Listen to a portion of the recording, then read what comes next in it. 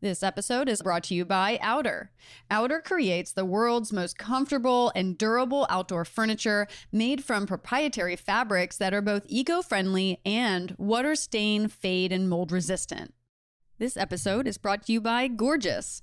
Gorgias is the leading customer support platform built for e-commerce brands, helping merchants unlock revenue and deliver exceptional customer service. Stay tuned for some special offers from our amazing sponsors exclusively for Stairway to CEO listeners later in the show.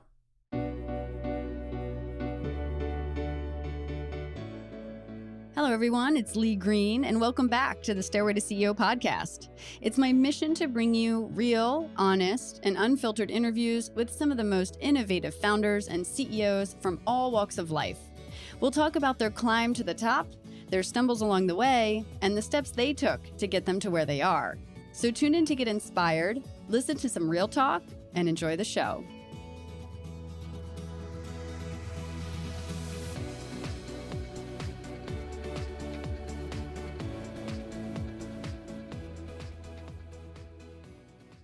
Hello, everyone. Welcome to episode 108 of the Stairway to CEO podcast. I'm your host, Lee Green, and today I spoke with Lindsay McCormick, the founder and CEO of Byte. Byte, which stands for Because It's the Earth, believes in doing better. Better ingredients, better for our bodies, and better for our planet. Byte's plastic-free products are zero waste, vegan, cruelty-free, and they're on a mission to become the most sustainable personal care company in the world. Lindsay shares with us her story from growing up in Northern Virginia and choosing to become a vegetarian at 8 years old, to moving to LA and working as a TV producer, to launching Byte in 2016. We talk about what keeps her motivated, how she stays engaged with her customers every single week, and how, despite being a completely bootstrapped business, Byte has become one of the fastest growing brands in America, snagging the number 6 spot on Inc. magazine's regional fastest growing companies list for 2022. If you like what you're hearing on the Stairway to CEO podcast, don't forget to click subscribe to get updates on when we publish new episodes every Tuesday morning. We'd also love for you to give us an awesome review if you like what you're hearing. You can follow us on Spotify or check us out at stairwaytoceo.com. Until next time, I hope you enjoy this episode.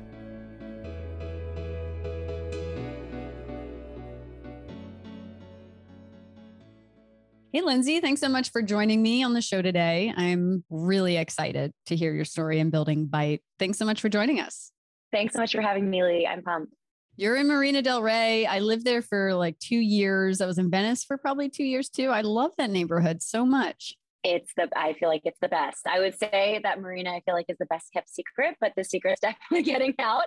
But yeah, I really love it here. I agree. What's not to love? It's right by all the boats. It's a gem. Yeah. And there's parking and we're on the water, and it's like nice, especially when you're working all the time as you do, to like look out and see the ocean.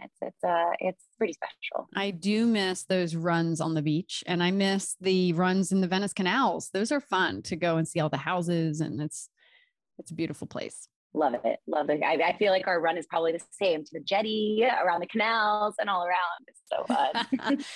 So where are you from originally? Are you from California? I am actually from the East Coast. I grew up in Northern Virginia, right outside DC, and I went to school in North Carolina. And then as soon as I graduated, I got as fast as I could. Well, actually, I traveled a little bit, and then I came out west as fast as I could. And I moved, honestly, directly to Marina del Rey, and that was like 13 years ago. So, but I've bopped around LA for a while, but Marina is my favorite. That's wild. And so when you were a kid, what kind of kid were you? What were you like growing up? I was really into this. Is probably not surprising considering I have a sustainable company. I was really into animals. I was a longtime vegetarian. I actually, like when I was 8 years old, or actually 7 years old, I told my parents that I didn't want to eat meat anymore after watching like Bambi. Yeah, I saw Bambi and the Little Mermaid, and like that was it. But how did you connect the dots? Because a lot of kids see those movies and don't connect the dots, right? So I just did. I was like, wait, like a fish on the plate is the same as flounder, and like, Bambi is the same as like a cow. Like it very much connected. And my parents are not vegetarians. They are very into, my dad is Irish, my mom is Italian. So like lots of steak and potatoes and meatballs and pasta. And yeah, so it was, my mom would make me eat peanut butter with my dinner because she's like, this is how you're going to get like, I don't know how to cook for you. Cook for yourself, child.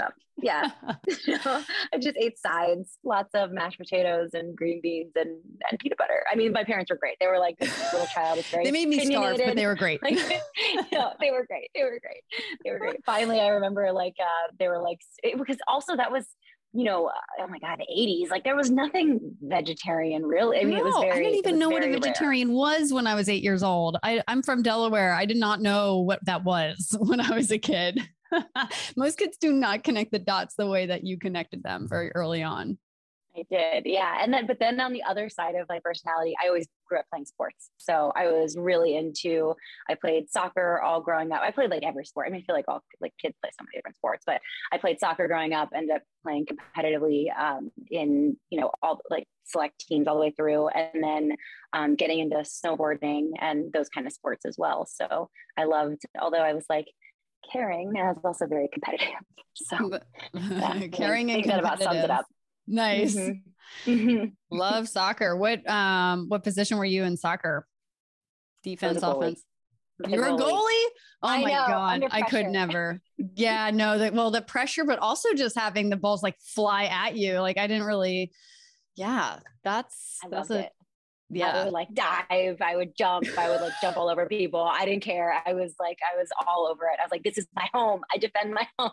I loved it. It was so fun. Yeah. And I played so all the way from like, I mean, like, I don't know, how old do you start playing soccer? Like 6 years old, all the way until I was like 16 or 17. That's awesome. And like you played in high school then?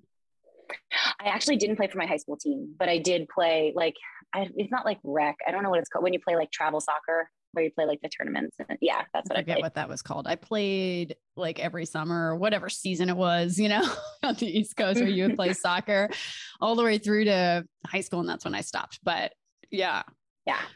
I would have wanted you on my team because I was playing halfback and, kind of striker and whatnot, wing, right wing. Oh, yep. Yeah. Like the forward. Yep.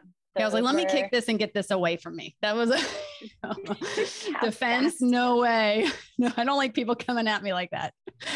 Oh God, that's hilarious. Awesome. I think there's like a lot to be said too, when you look at like, when I look at some of my friends who I still keep in touch with play soccer, like the different personalities play at the positions that we played growing up. I'm like, oh, that makes a lot of sense. So like, if you were a psychologist to analyze this, what would you say about the different soccer players and their personality?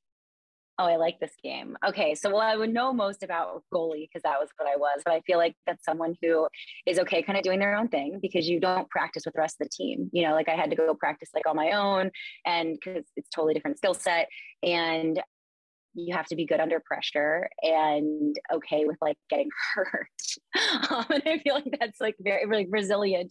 But then looking at someone who's like, a midfielder, I feel like that's someone who's totally cool with like helping people, who's like going to be working, like works all the time. Like they're just trying to get the ball. Like they're trying to help defense. They're trying to help offense. They're just trying to like help, they're like, it's, they don't get like they don't have like the adrenaline rush of defending the goal, but they don't get like the glory of like making a goal, like as a striker. And so I feel like, there's like, there should be like a Medium post on this somewhere, but I think you should write it. It sounds like you're on track.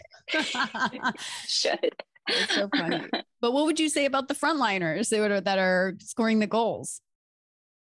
They're like, I mean, they're the ones who want to like, would they be in sales? Like they want to go like close the deal and like get, they like get shit done, I can resonate with that. That's dedefinitely me. Although I didn't score many goals, but yeah, the thrill was there's fun. There's quotes about this. You have to, however many misses or whatever. Wait, what are the quotes? Like Michael Jordan, you have to take like 100 shots and you get 100, like, I don't know, misses. Shots on goal. So I still have a chance. Maybe I still have a chance. Yeah, exactly. So sports, were you kind of entrepreneurial as a kid? Were you always like coming up with ideas? Were you selling Girl Scout cookies? So actually, no, I was not at all. And when I was in like high school and college, I was actually kind of the opposite of that. I specifically remember targeting a place called Ocean Beach where I wanted to live in California when I moved out here, specifically because they did not allow a Starbucks in their town. Because I was like very kind of like, by that point, I was kind of hippie, like very, I thought businesses maybe weren't there to actually help people. They were there to make money. And I really didn't like that. And I felt that real change was made by, organizations, especially being like long-term, vegan at this point and really into conservation, the environment. I didn't think that business could be used as a force for good. And I wasn't really into it at all. So I was kind of like the opposite of an entrepreneur. I was like, this is not. So it's really kind of interesting now to see how differently I feel than when I was in high school and college, for sure. So how long were you wanting to move away from the East Coast and move specifically to California? Since like high school. As soon as I was like, wait, there's a place that is summer all the time that doesn't have humidity like Florida. Like I would love to live there. Yeah. Had you ever visited California before you wanted to be here? I had never. Yeah. And my parents took me to visit California for the first time. I think it was like my senior year of high school. Or actually it could have, senior year of high school. And I was like, yep, that's where I want to be. For college or just to live? To live. Yeah. After college. That was it. And so what did you study in college? Where'd you go and why? I studied communications. I went to ECU in North Carolina, and it was because it was 4 hours away from my hometown and I got in. Like that is literally why I went. I wanted like to be the right distance away from my home, like that I could drive home on the weekends, but then also be far enough away that I didn't feel like, my parents could come surprise me at any time. And they had a good communication school. I wanted to do communication. So I was interested in journalism, specifically, I loved the idea of conservation. Actually, my senior paper was on biomass and the importance of biomass on deforestation of the rainforest. And so I had always been really I had seen or realized from an early age that documentaries, well-written articles, they can really change culture in a way that can be helpful when it comes to conservation, the environment. And so I really want to be part of that. I wanted to be kind of into that. And that's actually, I was working in TV, kind of building up my toolkit when I came up with the idea for Bite. But, I had gotten into TV because I had seen, Blackfish, which was the documentary about orcas, which ended up that was the documentary. I don't know if you remember, it came out, oh my gosh, so long ago, but it really kicked off seeing marine mammals as sentient and being able to really protect them in different ways. And for me, it was like, holy crap, a documentary made by people, just sitting in an edit bay with cameras out, making basically creating this documentary was able to change legislation in a really important way. And really change you see what happened to SeaWorld and all that. And so I was like, I want to be part of that. Yeah, cool. That's awesome. And so how did you become part of that?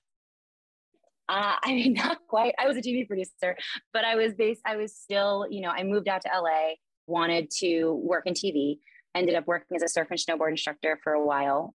And I was a PA whenever I could get a job. And a PA is it's a production assistant. It's basically someone on set who's just helping with everything. You are like the assistant to everyone on the crew. And I loved it. It was super fun. And I was specifically in non-scripted. My first job was actually for Animal Planet, a show on Animal Planet. And I was like, this is my dream. And I just kind of worked my way up eventually. And I was working in TV on a show called House Hunters, which is definitely not a conservation documentary, but I loved it. It was really fun. I loved the company that I worked for. It was run by these two just really brilliant women, and their whole a lot of their executive team was women. And I loved working for them. And I was kind of building up my toolkit to eventually want to work in documentaries. So that was the goal, but you can't, you could, a lot of people have just made a documentary, but for me, I wanted to really know, how do you do storytelling? How do you put together a TV show? How do you do all these different things? And that's what I was in the process of learning. That's awesome. And so how many years were you kind of in the industry? I was a producer for, I think, 5 years. And so did you ever get close to putting together your own documentary? No, but I started a YouTube channel, which ended up like being actually like really fun. So when I was like 27, I went and I traveled the world for a year and I recorded it all on a GoPro. And so I like lived out of a backpack, went to all these different countries, living off my state. Like I had saved up a bunch of money to do that. And then I came back and I took all of that footage and I put it together in a YouTube channel. And that was like incredibly helpful in terms of learning how to edit, in terms of having to like learning how to storytell, in terms of having to do learn all of that. I feel like that kind of combined with my experience in TV really it was a really good learning experience that I actually use with Byte, because like what we're trying to do, and we can kind of get into that in a little bit, but like we take really abstract concepts, like we're not abstract, but like really hard to wrap your head around, like the microplastics and, plastic in the ocean and like these types of things. You can read all the stats all day, but they won't actually impact you on a visceral level unless you can actually see them in your head or like see, and so I think, and that's something that TV does really well. It's a visual medium. You have to be able to take these really, abstract, complex concepts and make it so everyone can understand it in 7 seconds. Right. And I think that that's something that has been really helpful between YouTube and between TV, kind of putting that together at Byte. Really is so interesting. I was just thinking when you're talking about the power of documentaries, I mean, documentaries literally made me vegetarian, if not more. Which vegan. Which one? I mean, all of them. I made myself watch like almost all of them. I don't know which ones I haven't seen. And there's so many good ones. Yeah, it's really impactful. It's compelling and it's important. So it's important to open our eyes. It's really easy to live in a world where you don't want to see what's behind the curtain, right? And be ignorant to that. That's very easy, but to look at it and realize what's happening and swallow that and realize and continue down that path. I mean, that's on you, but that's tough. It's good that we have these things out there now. Agreed. Yeah, they can be really, really eye-opening. And actually a plastic ocean was something. So kind of coming around to this, I was working in TV. I was a TV producer, traveling all the time for work, loved it, and kind of building up that tool belt to eventually want to work in, like, be able to create my own one day nature and conservation documentaries. And it was when I was traveling for work and I was going through little toothpaste tubes. So, because like when you travel for a TV show, you're only ever at a place for like 3 days. So it's carry on only, because if they lose your luggage, I mean, forget it. And there's tapes in there, like you need your luggage. So it's carry on only, which means you're going through those little toothpaste tubes like every time I was coming back from a trip. And I had my shampoo, my conditioner, my face wash, even my sunscreen, I could refill it. No issue. But I was, just tossing this little thing. And I was like, this seems really wasteful. What else is out there? So I started looking into different alternatives of what I could be traveling with instead for these shoots. And that's when I learned about all of the plastic that ends up in our landfills and our oceans from toothpaste tubes. It's like over 1 billion toothpaste tubes. And then speaking of how important visuals are, that's the Empire State Building 50 times every year. Of just plastic toothpaste tubes. Yeah. That's so crazy. It's a gigantic amount. Yeah. I mean, everybody's so worried about, I guess, straws, right? Straws and water bottles. I mean, what are those comparisons? I know. It's definitely, it's things that when you think about, the high frequency items we're using every single day, like those are the ones that have the highest impact when you can get it out, right, of the equation. And so for me, it was like, okay, so there's this gigantic amount of plastic that's ending up because of these tubes. It doesn't make any sense. Like you can't cut them open and get the toothpaste out and try to recycle it. It's not going to happen. It's mixed material. And so then I started learning about all of the harsh chemicals that are in toothpaste, right? Because it's like when you have an aqueous product, right, which is toothpaste, has water in it, and it's in a dark environment, you're constantly opening and exposing to air. You have to put a bunch of preservatives and stabilizers and then harsh chemicals, artificial flavors to cover up the taste of all of those things.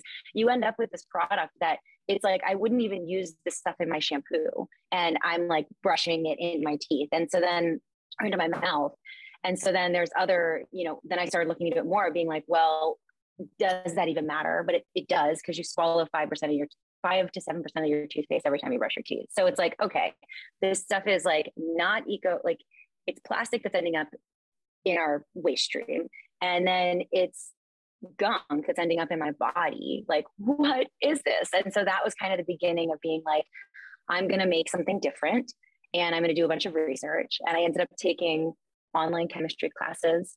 And on my commute to work, like every day, I would call any dentist or dental hygienist that I had gone to high school with, college with, had known in the professional world to like pick their brain, being like, what do you think of these ingredients? What do you think of toothpaste? Like, what are the problems? What are these things? Basically, kind of starting that whole process of being like, if we started from scratch, how would we make it better? And so that's how we ended up with a dry toothpaste tablet. So at the very beginning, I bought a tableting machine and I would put the ingredients together and I would then put it into the tableting machine and literally spin the wheel. Like you have to spin a wheel to make the tablet come out, and I would press out a tablet and I was just like, there's one. And then I would put powder in and then do the same thing over and over again and get all these, these tablets out that then I would put in a glass jar and sell it online. From your home. It's not even legal. You're home. Like making this. It's a cottage industry. Okay. It actually is. It is okay. As long as you're like under a certain amount, it's like all these Etsy businesses that exist. I mean, that's what it was. It was Etsy business. And I had a Shopify store and would like hand label these things and put it out there. And my co-founder his background's in design. So the first like few labels were embarrassing. And he was like, absolutely not. We're going to make this look way better. And then, there was the kind of the design element that came in, and yeah, that's how it is. So why tablets? Like, what was that aha moment where you're like, aha, I'm going to make tablets, toothpaste tablets? Like, what? Where did you think of that? How did that idea come about? Well, powder was really messy because I was like, how do we got to get this thing through TSA security, right? Because it's for like when I was trying to travel with it, right? And like powder was a disaster, and then there was like no other option. I literally, because I didn't want to do tablets because I had to buy a machine to make a tablet, and I was like, this machine is $1,000. Like this seems absurd. This is a hobby at this point, so I actually I would take the powder and I tried to roll it with coconut oil and then bake it. I was like, I'm going to dehydrate this. It's going to be like a hard ball. And then like, I'm going to have these like toothpaste balls. And that's what it did not work. Like my toaster oven was set on fire. I had to like, literally, I was like, this is it. I was like, okay, I just need to spend $1,000 to buy this dang machine. And so, yeah, that's kind of, I didn't want it to be a tablet, but then I had to buy a machine. But now I'm so happy it's tablets because it turns out those are easier to make at scale. Like it ended up being okay. It is super interesting, because everybody is so used to using toothpaste, right? And having this like paste in your mouth that's like very smooth and refined. Like, I don't know how to explain it, but it's not like kind of grainy-ish. It doesn't have that like grainy thing, but I love your product, but it's this funny initial adjustment I've found of like how much chewing to do to make it feel smooth and then brush your teeth so it feels like the same. And I remember the first time I just bit on it like twice and it wasn't enough. And there was like all these little pieces in my mouth like floating around. And I was like, wait, what's going on? And they end up dissolving pretty quick, but it definitely is like this interesting kind of curve of like adjusting to something new. And once you do it, it's really cool. It makes total sense. And I'm definitely taking these everywhere I go. It just is the better route, but it's just kind of funny because also what I was thinking when I was doing it, I was like, I'm biting on this thing, but I'm trying to get food out of my teeth, not put stuff in my teeth more, right? Because you're like chewing on this thing and you're just like, is it getting stuck in my teeth? Is that good? Is that bad? Right? It's just like these kind of interesting thoughts that kind of go through when you use the product for the first time. Totally. And that's like, it's so funny. It is like, we've been brushing our teeth twice a day, every day, your entire life with the same product, right? With toothpaste. And so when you pop something in your mouth, and so for anybody who hasn't used it, you basically take a little tablet. It's like a Smartie, essentially. You pop it in your mouth, you bite down a bunch of times, and then you start brushing at the powder with a wet toothbrush. And then once you start brushing out the powder, it will turn into a foamy toothpaste, just like what you're used to. But it is 100% a learning curve. Like I have friends where it's like, I give them the first like bit, like, and this is like my company, like these are friends that I've known for years, and they'll like take it and they'll just eat it. And they're like, oh, like, they're like, oh crap, like that's not what I'm supposed to do. And I'm like, yeah, okay, let's try again. And so it's like you put it in your mouth, you bite down, and then you go. So you really do have to retrain. It is different from what we've done, for our whole lives. But then one of my most favorite reviews that we get, time and time again from customers is like, it was weird at first, but now I'm obsessed.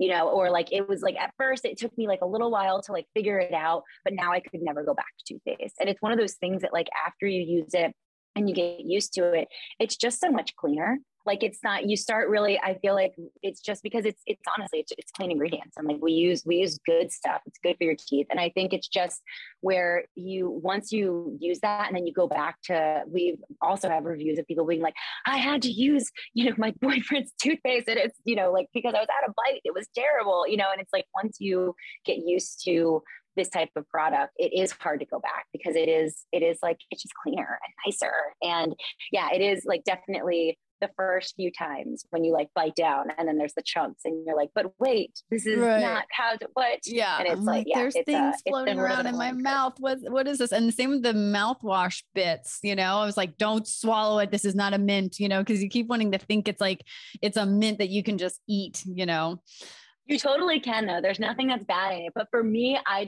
say don't swallow it because like it's made to get the food particles out of your teeth. So it's like if you're cool with, well, I guess it's like it's food. So like what do you really, you can swallow it? But like for me, it's like I would prefer to spit just like regular mouthwash, but there actually isn't any of the bad stuff that regular mouthwash has. So if you are like on the go and you use the super icy mouthwash bits, you can swallow it. I've done it many a times. So, and it really does make a big difference when you take like a sip of water. So I have like some people who just try to use it with their spit and I'm like, well, that's fine. But if you really want to activate that menthol in there, like if you take like a sip of water, it just kind of becomes icy. Yeah. I think the water is essential for sure to get it mixed all around and kind of feel like mouthwash, at least in my experience. I definitely need the little water help. And then you have deodorant as well. You have like a few other products outside of kind of mouth things.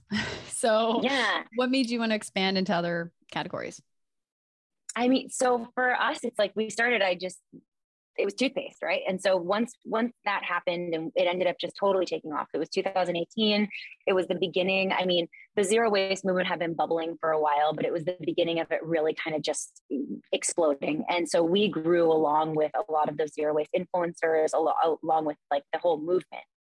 It's something that I've been living a lower waste lifestyle for a long time. So the products that we release are things that I want substitutions for, so we have a whitening gel because I was like, all right, I'm using Bite all the time now. And like it is naturally whitening because we do have like the xylitol and the nanohydroxyapatite.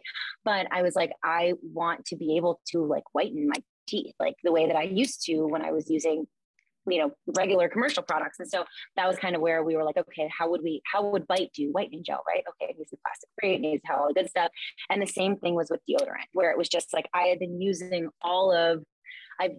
literally I've tried like all of the zero waste and low waste deodorants. And when I was using the ones that had it's like the cardboard, it would get super soggy halfway through. And I'd end up either having to like throw out the tube, which felt incredibly wasteful. I couldn't travel with it. And I was just like, okay, like we've got to like, what would we do to make this better?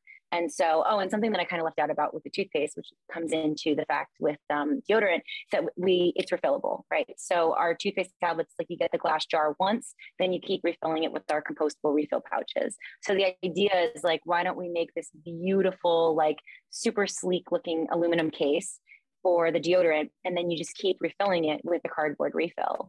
And so it's the same thing where it's like, instead of having this, kind of cheesy toothpaste tube out there or this plastic, deodorant tube on your vanity, it's like, let's put a beautiful glass jar there. Let's put a beautiful,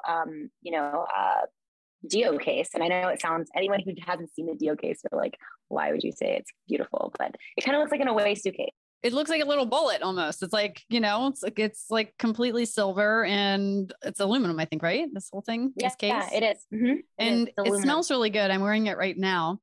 And I'm like, it smells like. Which one did I send you? Is that? I don't know. What does it smell like? It smells like the woods. It smells like. Oh, Santal. That's Santal. I don't know what that is. Is that the name of it's a scent. What's it called? It's like sandalwood.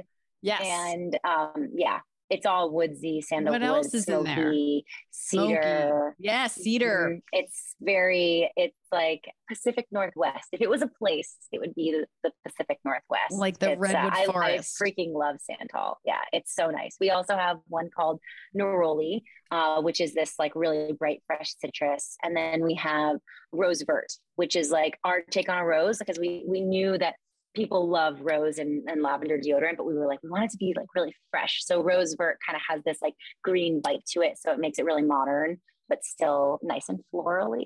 Well, I'm glad I got this one, because that's my favorite, because the florals and the citrus aren't my jam, but the woods and the cedar scent. Yeah. That's me. How did we know? No, that's great.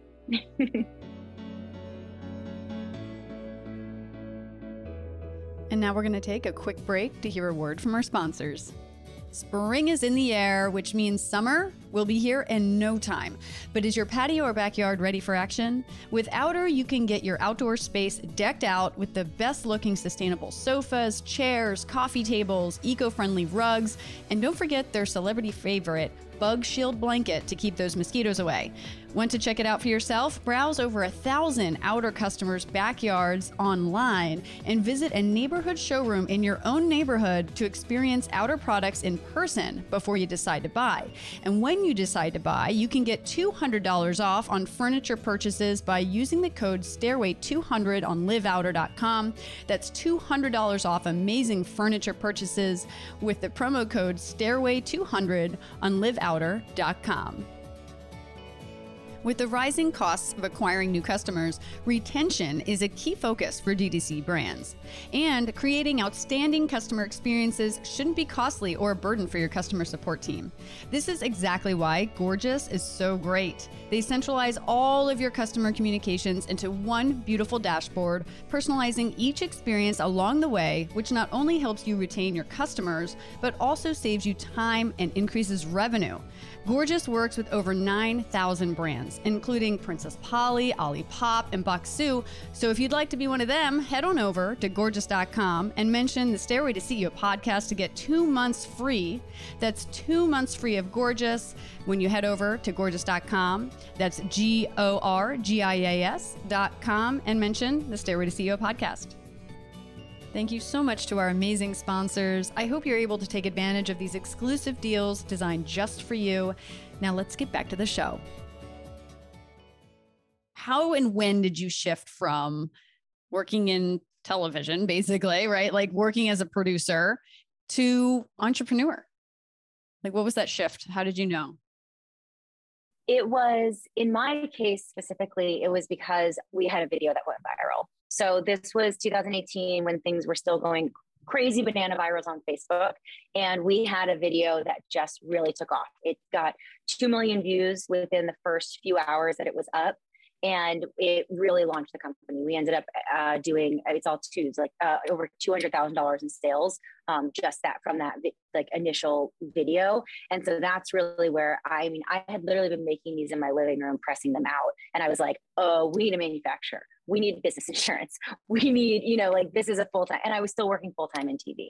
So when that happened, it was really crazy. Had to find a manufacturer, had literally just set up this company while we were explaining to customers why we were out of stock and why, and we were trying to make this all happen.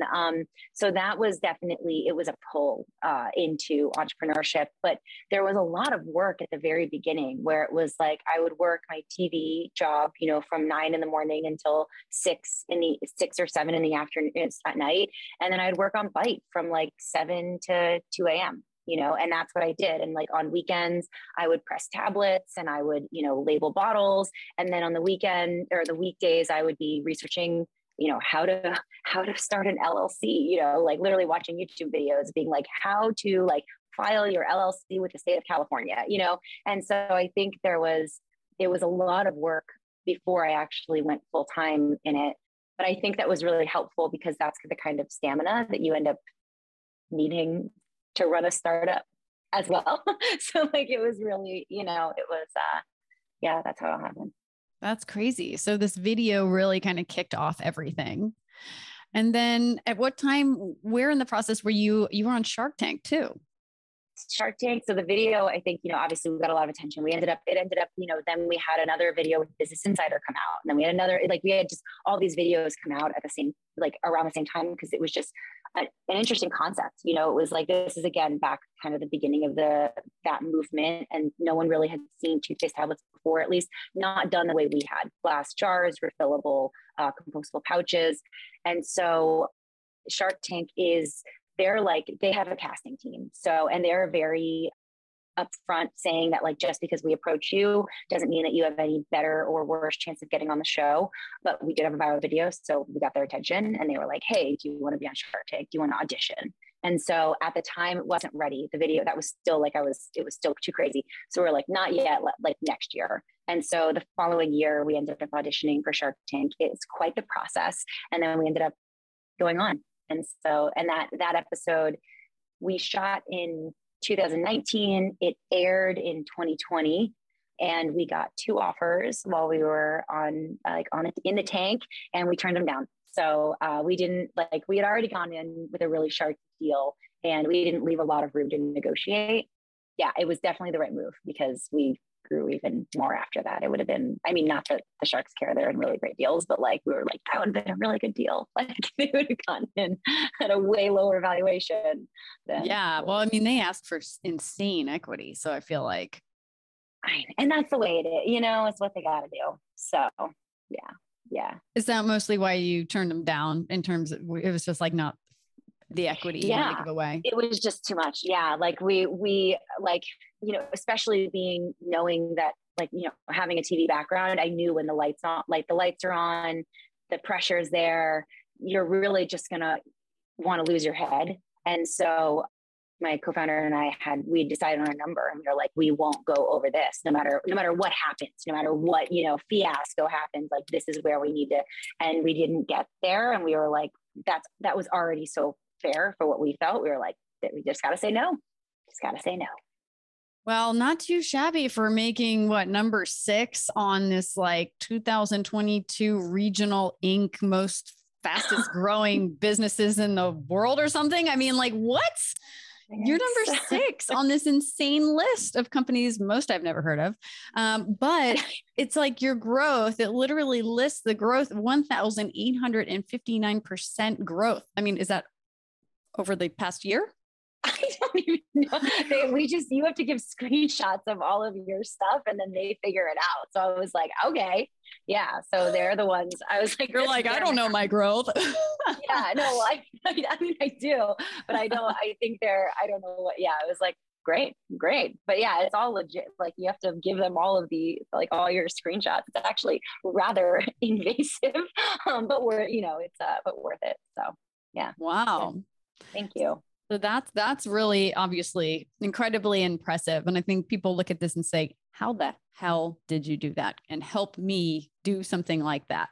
For the entrepreneurs tuning in and the other brand operators, what advice do you have for achieving that type of level of growth? I think there's so many different factors.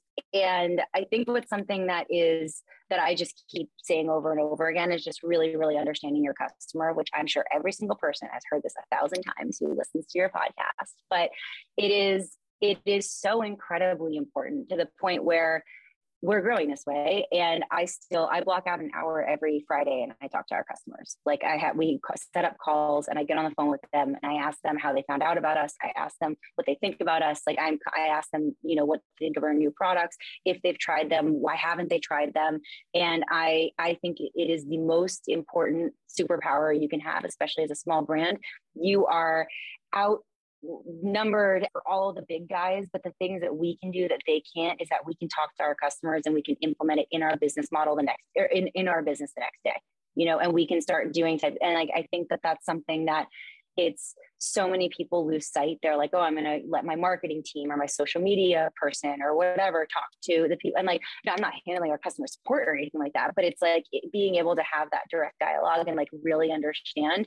You're able to find needs that other businesses aren't paying attention to, and I think that that's something that has been, I mean, it's worked for us so far, and but it's work, and you have to document it, and you have to like look at it, and it's not something that, you have to take it seriously. But I think that that's been something that's just been consistently, when I look back, I'm like, that's just been something that's just so helpful. So if there's any customers kind of tuning in, they're like, I want to talk to the founder. How do they get on your list of customers to chat with every Friday? Oh my gosh, I would love that. Just DM us on Instagram. Eva is our social maven. She's on there, and she'd be like, absolutely. What Friday are you free? So do you tell them when you're like cold calling these customers, do you like tell them, hey, I'm the founder of Byte? Are you just like not letting them know? Cause I guess the con is that they find out that you're the founder and they're like, no, it's great. No, I love it. Cause they don't want to hurt your feelings. Do you feel like they're honest with you? No, they're you're like, no, they tell me all the time. I try to set up, and it's true. Like, I'm like, this makes us better, and so I really want to, from the very beginning, just be like, hey, I'm Lindsay. This is why I started Byte. And like, this is, what we're trying to do. And I was like, and talking to you, like, this makes us better. So please, like, be honest, be brutal. Like, that's what makes us better. And so, and typically they're okay with that. Like, if they're holding back, I haven't noticed much.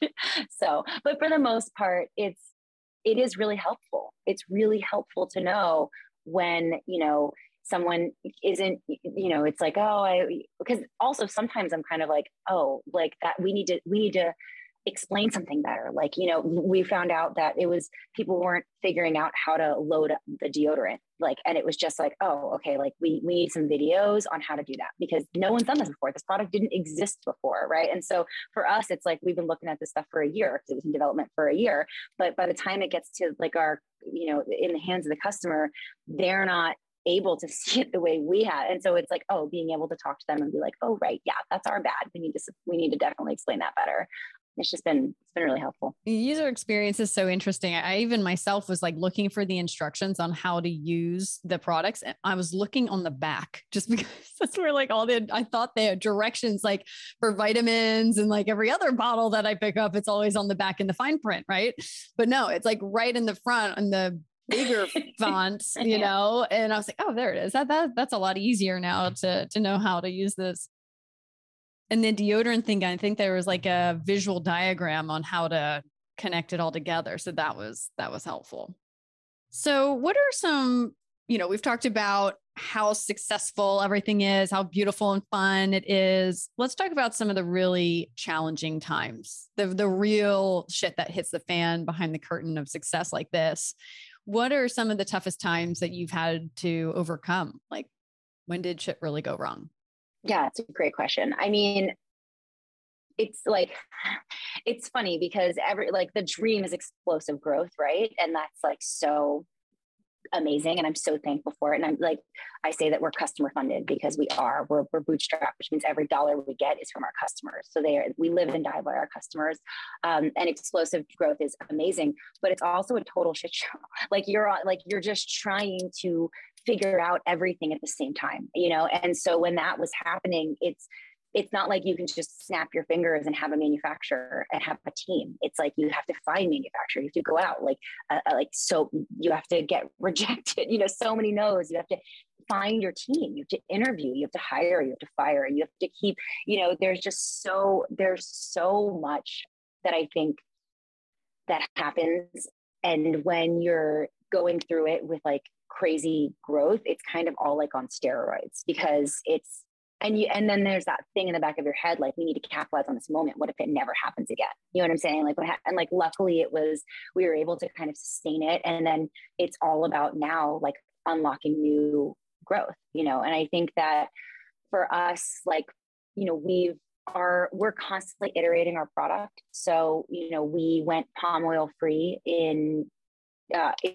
over Earth Day in 2019, and it put us in an out of stock situation. And it was like a freaking disaster because we had sold the stuff with palm oil before we had the new palm oil free and we have subscribers. Like, that was an actual disaster. It ended up being fine. You know, like we were able to almost get there and like apologize and like make it right. And luckily, because especially our earlier customers, like they're so into the mission, they understood it.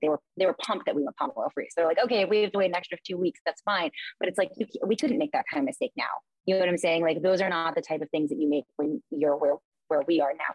And so I think that there's definitely, we've made a ton of mistakes along the way and learned a bunch of lessons, but I'm thankful for all of them because What's one of the hardest lessons you've had to learn as a founder or leader? I think founders in general are probably action oriented. So when things are going wrong and when shit's going down, like I immediately want to jump in and do something. And sometimes the right move is to like wait and to like see it play out and to be patient. And I think that goes against, I mean, even just talking about that goes against like every like molecule in my body. And so that's been something that I'm getting better at, you know, and the higher stakes the situation, the more pull towards action there is, because the higher, you know, it's just the more I want to get in and get my hands dirty. And the more I'm now realizing like taking a beat and, you know, getting some advice, like talking to other founders, like sometimes that's the best move. Sometimes it is jumping into action, but you need to have a pause because that typically works better than not. I know what you're saying. I'm a fire sign. Absolutely. Yeah. I'm like, is she an Aries? That's what I'm wondering. Yeah. No, I'm a Virgo, so it makes no sense. There should be no issue with it, but I'm just a Virgo entrepreneur. Yeah. It's, but I think everybody if you're building something, your bias is towards action. That's just the way that it is, you know? And so I think that that's something a lot of people probably have an issue with. So, and you only have to get burned a few times and then you learn it and then you learn ways. Yeah. So, what's something unexpected that you didn't realize going into this and building this business, or just any business you think? Like what's something unexpected? How fun it is. It's really? So fun. It's like sports. It's so fun. And not only that, like how much good you can do. Like that was, you know, kind of going back is like, I always thought like businesses had to be just profit driven or just, you know, whatever. And like, yeah, profit's important. We're bootstrapped. Like profit's really important. Like we need that to pay our bills and our salaries. But you can, you know, really change things. I think, you know, with toothpaste tablets now, we've had some of the biggest of big brands like come out with toothpaste tablets, right? And like, that's going to be what actually changes the system, right? Like those are the types of things that actually change. And like, we're able to donate money. We're in the process of getting B Corp certified. Like we can, you know, there's so much that you can do as a business if you choose to do those things, that I think that was unexpected. And I just think like, it's really fun. It's like really fun. So how do you work to improve yourself so that you can best lead the business? I have to learn an entirely new skill set every quarter. Like that is when you have like a brand or like a company that's building like this, it's, if you don't constantly improve, like it just doesn't make any sense. You have to constantly be trying to get better. So I read an insane amount of books. I'm either listening to an audiobook when I'm on a walk, when I'm cleaning, when I'm doing anything, and I read every morning and every night. And I like network like crazy. So, you know, I've kind of said it a few times, but like we're bootstrapped, which means I don't have like a board to answer to, but also to help. You know, I also don't have, and you know, I'm not like some serial entrepreneur. So like this was not my network, right? So I'm in Slack channels. I reach out to people. I've built like this amazing group of founders here in LA that I can talk to, and we all help each other out. And I think it's like how quickly can you amass, like it's a game of being like, how much better can you get faster, better, faster, just to keep up. Because then it's like you hire better people, and I need to be a better CEO for those people. You know what I'm saying? Like yeah. Right. You constantly have to be a better and better leader. What are you reading right now, and what are you learning? It's called Ramping Your Brand. So it's not I don't think it's a new book, but it's a great book. And it was recommended to me from the guys from KOS. They make vegan protein powder. And like, this is the type of thing. It's like, we're always, and then I recommended it to my friend, Zach, who's the CEO of a company called Nomadics, which makes like towels out of water bottles. And it's like, these are the types of things we're constantly just like passing on information, being like, you should read this and you should read that. And so the book, Ramping Your Brand, is basically, it's for brands that are smaller revenue wise than us, but it's still like it's a really helpful, and smaller revenue wise than cost for sure. But it's a really helpful book in terms of kind of grassroots marketing, which right now, iOS 14 has happened, like it's like, we want to kind of figure out like what the heck were brands doing before we could just put $5 into Facebook and get $8 out. Right. So it's like, what those, and it's like very interesting. It's very cool. So that's one that I recommend. But I'm like literally halfway through it. And then I'm also reading Zen for Beginners at the same time. Zen for Beginners? Is this like a meditation 101 book? Yeah, it's a meditation book. Yeah. I was joking, but I guess it is, right? It is.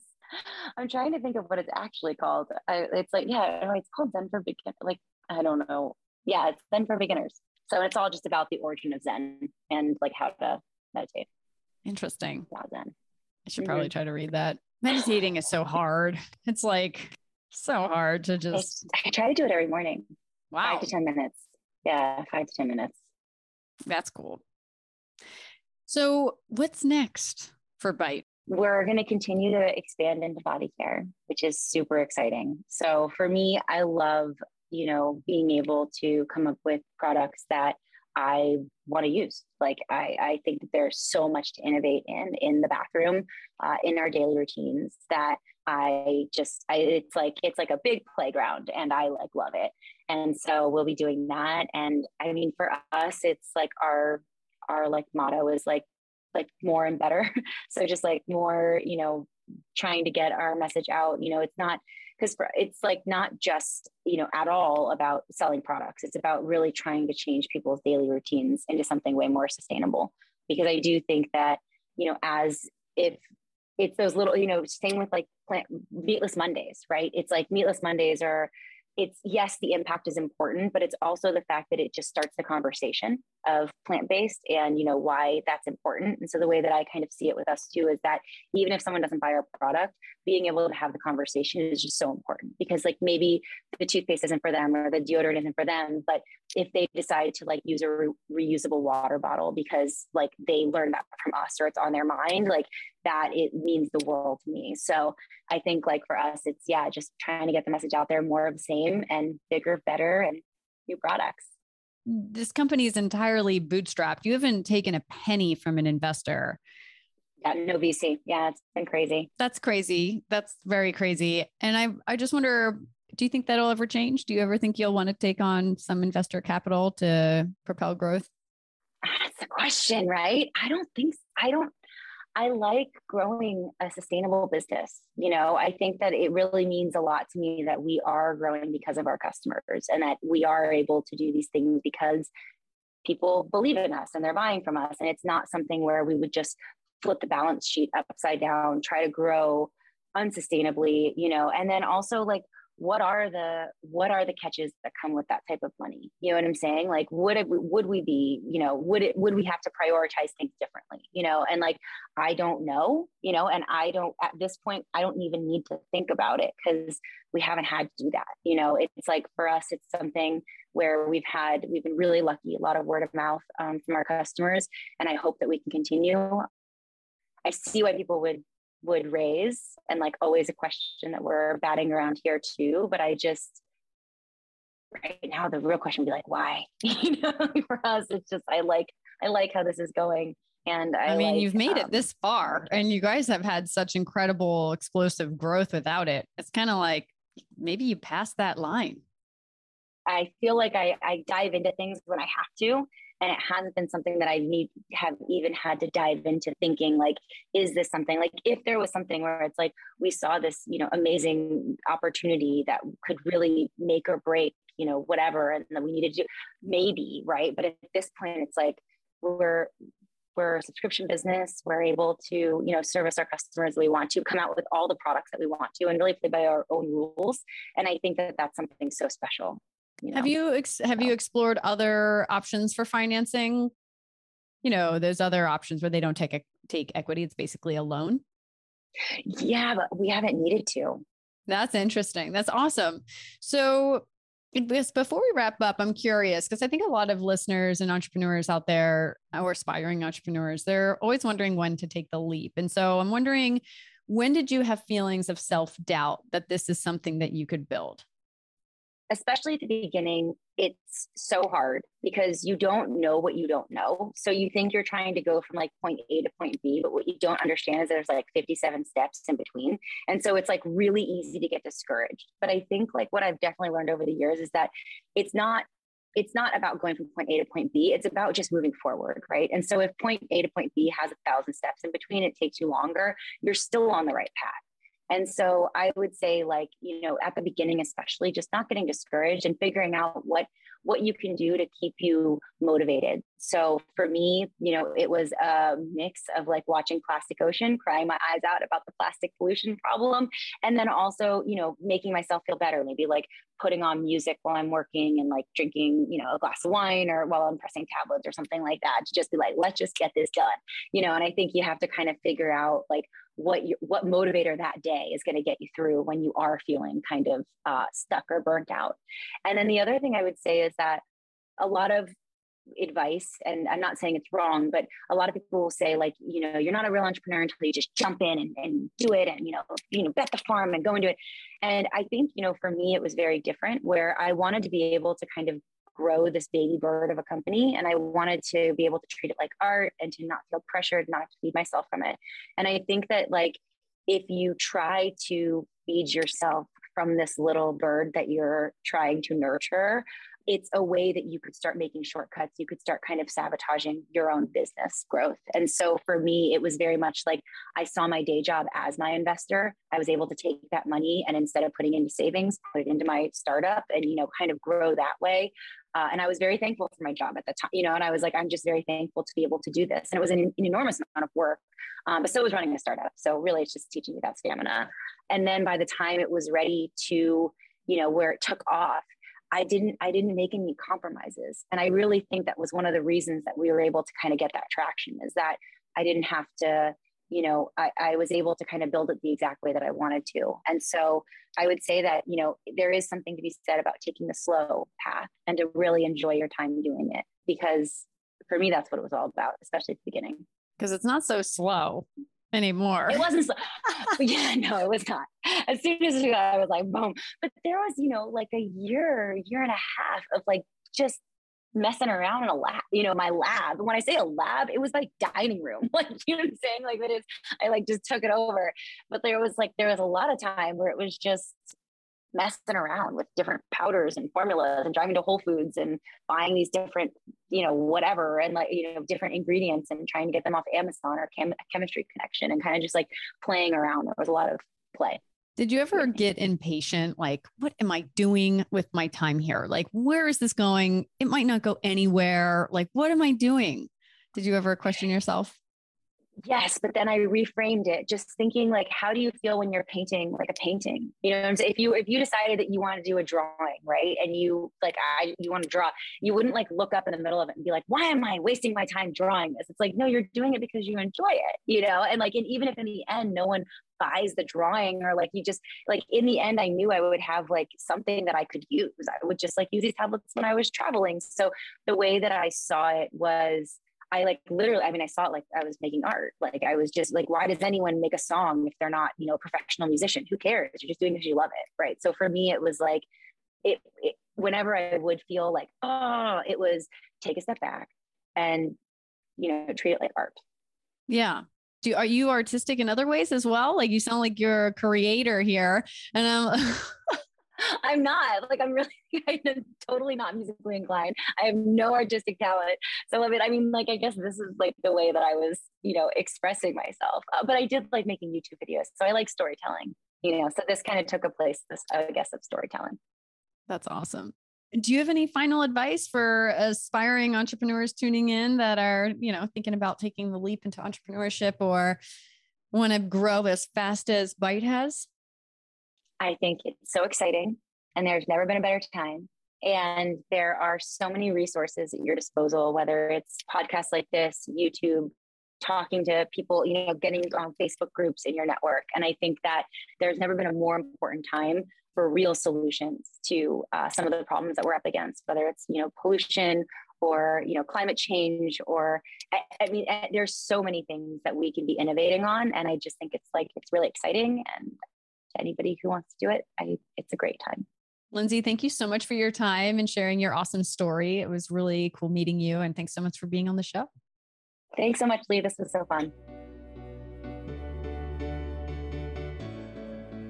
Thank you so much for listening to the Stairway to CEO podcast. Once again, I'm your host, Lee Green. And if you have any burning business questions, please feel free to reach us at www.stairwaytoceo.com. We'd love to hear from you. And if you like what you hear, be sure to subscribe to the show, tell your friends, leave us a review, and follow us on Instagram at Stairway to CEO. Until next time, guys, keep on climbing.